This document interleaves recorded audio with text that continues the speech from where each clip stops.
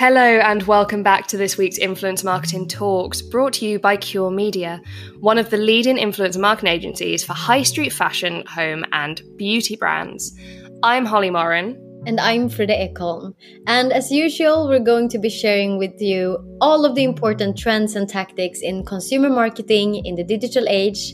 And we're going to try to do it in right around 15 minutes.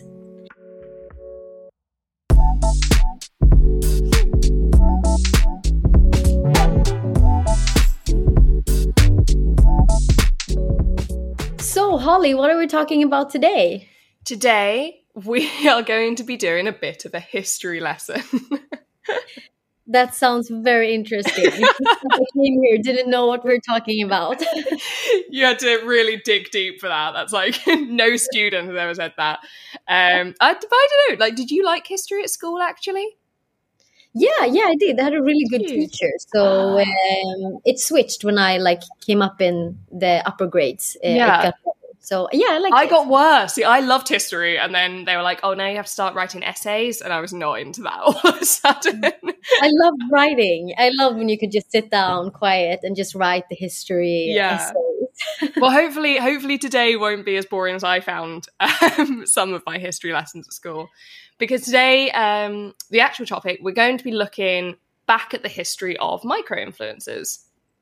I obviously don't find that boring, and I'm going to assume that anyone listening to Influencer Marketing Talks won't find that boring either. But just in case you're not sold, maybe you're a brand or an agency that prioritizes mega creators or celebrity accounts, I think it's important to flag straight off the bat that micro-influencers are big news. They really are, whether you like it or not, I'm afraid. Exactly. So in fact, in 2021, micro-influencers accounted for 91% of the channel. That's crazy. And it means that if you are only focusing on those bigger accounts, the celebs, the megas, that 9% or less, even once we, factor out nano accounts too, then that's a huge part of the landscape you're going to be missing out on. And a lot of potential as well. Mm-hmm. Because we see time and time again that these are often by far the most effective brand ambassadors for your brand. Yeah, so true. And if you've been around long enough, then you'll definitely have heard us kind of waxing lyrical about the power of the micro-influencer before. But if you haven't, do head to our website. There's a whole bunch of content on the matter. But today is less about the why and more about kind of the how and I guess the when. Yes. And it's an interesting one because while we know influencer marketing has always been a thing in one capacity or another, it's often easier to look back through the history of celebrity and mega influencers because in a historical context, that means we're talking about kings and queens, big society names, and the names on the tin celebrities. Mm-hmm. And naturally, they are the people that the record books make space for. Yeah, no one cares about the peasants. Yeah.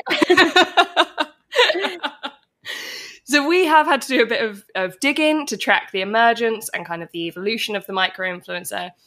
But the first big date that flagged for us was actually as far back as 1765. So way back in the old days. So far back. So to set the scene, Josiah Wedgwood, he is an English potter. Very glamorous, I know. And he's got some next level glazing techniques. People are going nuts for his work. And those people eventually come to include Queen Charlotte. Exactly. So Charlotte gets hold of one of his collections and convinces him to effectively allow her to brand it, calling it Queenswear. And this, not surprisingly, does wonders for Josiah. Yeah, it really does. As you said, not surprisingly. But suddenly he's getting orders from all over the globe. Everyone wants a bit of the original collection, but also many of his other works. So basically what we would now term spillover effect. Now, this is arguably in an era where influence did still rely largely on fame. And so the Queen is, if you want, the original celebrity influencer in this kind of chain of events. But from there, Josiah sort of becomes an influencer in his own right. And other potters are rushing to imitate his designs and his techniques. Yeah, and it's interesting to see the start of the strategy evolving around this because Wedgwood was savvy and replicated his success with Queenswear with other well-known patrons for future collections. Yeah, loads of them actually. I can't remember any names right now, but they look it up. There are loads of kind of named collections. Now, like we said, from here we do stay in celebrity land for a while, because while we assume micro-influencers still existed in their communities, pre-internet, who's keeping track of that? Exactly. I think we can fairly confidentially say that there was going to be the coolest guy or girl in any town or village that people wanted to emulate. But we haven't got records, of course. So the next date we jump to on our timeline, it's late 19th century, around 1875. And this is when the celebrity trading card emerges. So people flock to purchase the product that contained them because they want the full collection. Right, Holly? Do you have them?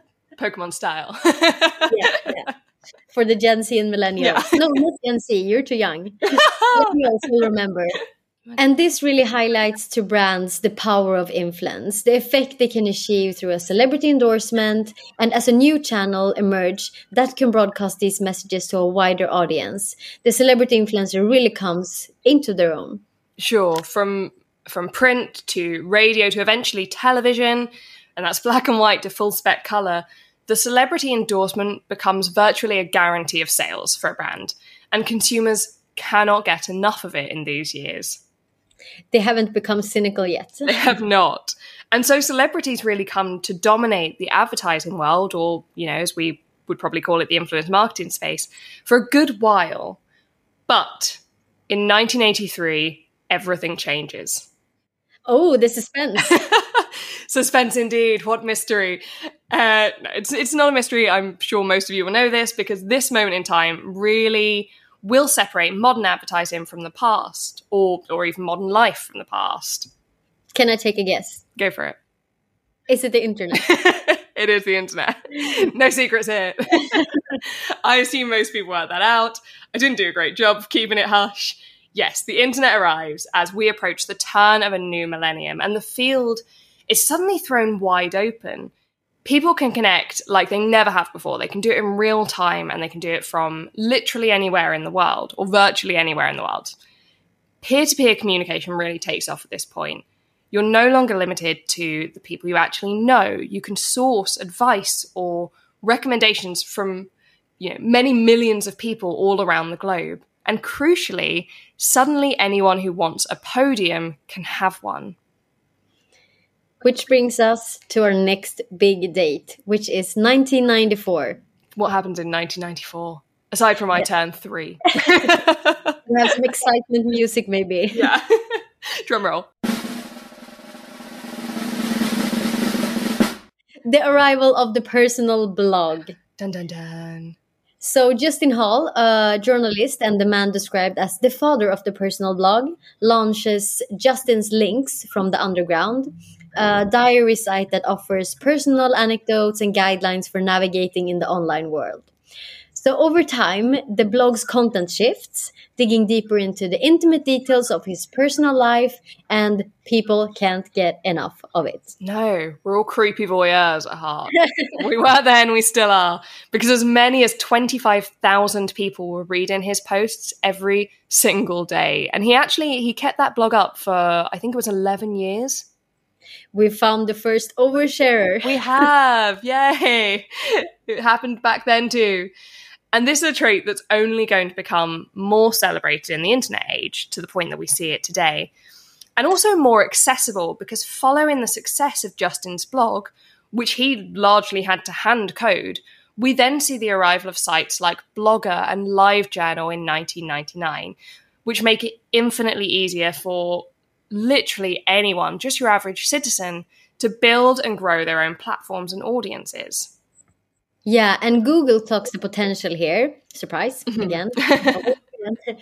And by 2003, they snapped up Blogger, and they've also launched AdSense, a platform that gives people a convenient way to monetize their web traffic. So if you run a popular blog, now you can start getting paid for it. Yay. Which is next step. Yeah. And that same year, we get actually a really nostalgic moment in history for me. And I don't know if you'll remember it, which is going to make me feel ancient. What is it? MySpace? Do you remember MySpace? I remember. I was too young. No. Wow, love that.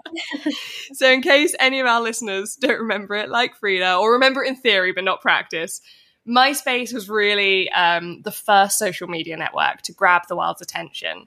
Obviously, there had been predecessors, but none that had seen the kind of popularity or the mass uptake that came with MySpace. And even though I wasn't there myself, this platform that works fast, cultural icons are created overnight, and their devotees are avid followers of what they're wearing, who they're listening to, and where they're shopping. So much. I remember them all. Yeah. To this day. I don't remember, but I know. I know the story. Yeah. Now, the power of this platform, combined with blogs, and more importantly, the people building their networks across both, becomes very quickly apparent. And in 2004, so just 1 year after MySpace actually launched, a man called Ted Murphy introduces the Blogstar Network, a platform that offered brands access to email lists of what we would now term influencers, people who had followings and who would be willing to endorse a brand's products or services. And now it's important to note that through all of this, the celebrity endorsement is still the traditional way of using these people. So if you want your product promoted, then you want to get Britney Spears on board. To be fair, I'd probably still be tempted to buy something if Britney told me to. Yeah, I would too. I had the perfume. Fantasy. Yes, I loved it. I actually found one, a really old one, in some of the old childhood boxes. No way. It didn't smell as good as it did then, but the smell really takes you back in time. We're having a Britney stan moment. We've gone off track, but she's free now. I want to make sure girl gets paid. You know, I've got to keep her in monies. But you are right. We're still predominantly up until this point in the celebrity age of influencer marketing. But micro-influencers are really emerging. They're finding their feet. I think it's just that brands didn't necessarily know how to maximize them at that point. Yeah, and I think one of the big things that changes that from this point and forward is that over the course of the next 5 or 6 years, we are inundated with the arrival of new social media platforms. So we get YouTube 2005, Facebook a year later, Twitter that same year, and by 2010, what will soon become the influencer headquarters, Instagram. Oh, what a year. And worth mentioning, actually, that in 2010, we also have the launch of YouTube's partner program, making them the first social media platform to begin investing directly into content creators. And also worth mentioning, because this opens up for a new era for the monetization of social media accounts. Mm-hmm. So suddenly YouTube stars are on catwalks and at award shows, and most aren't as high profile as the, for want of a better word, actual celebs. But this is partly what gives them their power. For sure. And by the mid-2010s, we're already starting to see a cultural shift away from the cult of celebrity, and with it, a real decline in engagement with their endorsements and their recommendations. Yeah, because we say every time, how can I really trust a recommendation from a celebrity when their life and their challenges and their budget and their budget, they look nothing like mine. Alas. I'm exposing myself here. If only. Now, it's around 2015 to, I think, probably 2017 that we really see this shift start to take hold of consumers. At this point, we start taking our style advice and our beauty buys from people whose lives do look a bit more like ours. You know, the people who are shooting their outfits of the day in their back garden, the people who look like girls or boys that we would actually go to school with. Yeah, for sure. And brands start to catch on with investment in micro-influencers growing steadily over time. At the same time as marketers start to recognize this thirst for authenticity and relatability among consumers. Yeah, for sure. Although having said that, and I feel like I say this on every podcast, but I do think it bears repeating. From our research, this is still one of those areas where we noticed a real disconnect between consumers and brands. And this is, 5 years after this point. We're still seeing that while 57% of marketers say that they're mostly likely going to prioritize mega influencers and above in the future, 37% of consumers say that they would be more likely to trust smaller accounts. And a further 32% literally just don't care about an influencer's audience size. So this could be a lot of budget marketers are potentially wasting if they're just assuming that mega influencers or celebrity accounts are the way to go. Yeah. And just to reassure anyone listening, we're absolutely not saying that celebrity influencers are no-go. Bigger accounts absolutely have their place and their audience. What we're saying is don't make assumptions and definitely don't sleep on smaller creators, because with their niche down, loyal followers, they might just be a gold mine for your brand. So I think the combination here could be the golden ticket. Yeah, it's that pick and mix, I think, rather than only going whole hog on one or the other. And on that final note, I think that probably is all we've had time for today. I hope this has been an interesting look back through the archives of micro-influencers, learning how we got to where we are today. As ever, thank you so much for joining us for this week's Influencer Marketing Talks. We have been your hosts, Holly and Frida. If you do want to find out more about micro-influencers, like I said, do just head to our website, www.curemedia.com, or alternatively, give us a follow. We're on all major social channels at Cure Media. Thank you so much again for listening, and we will see you back here next week for another episode of Influencer Marketing Talks.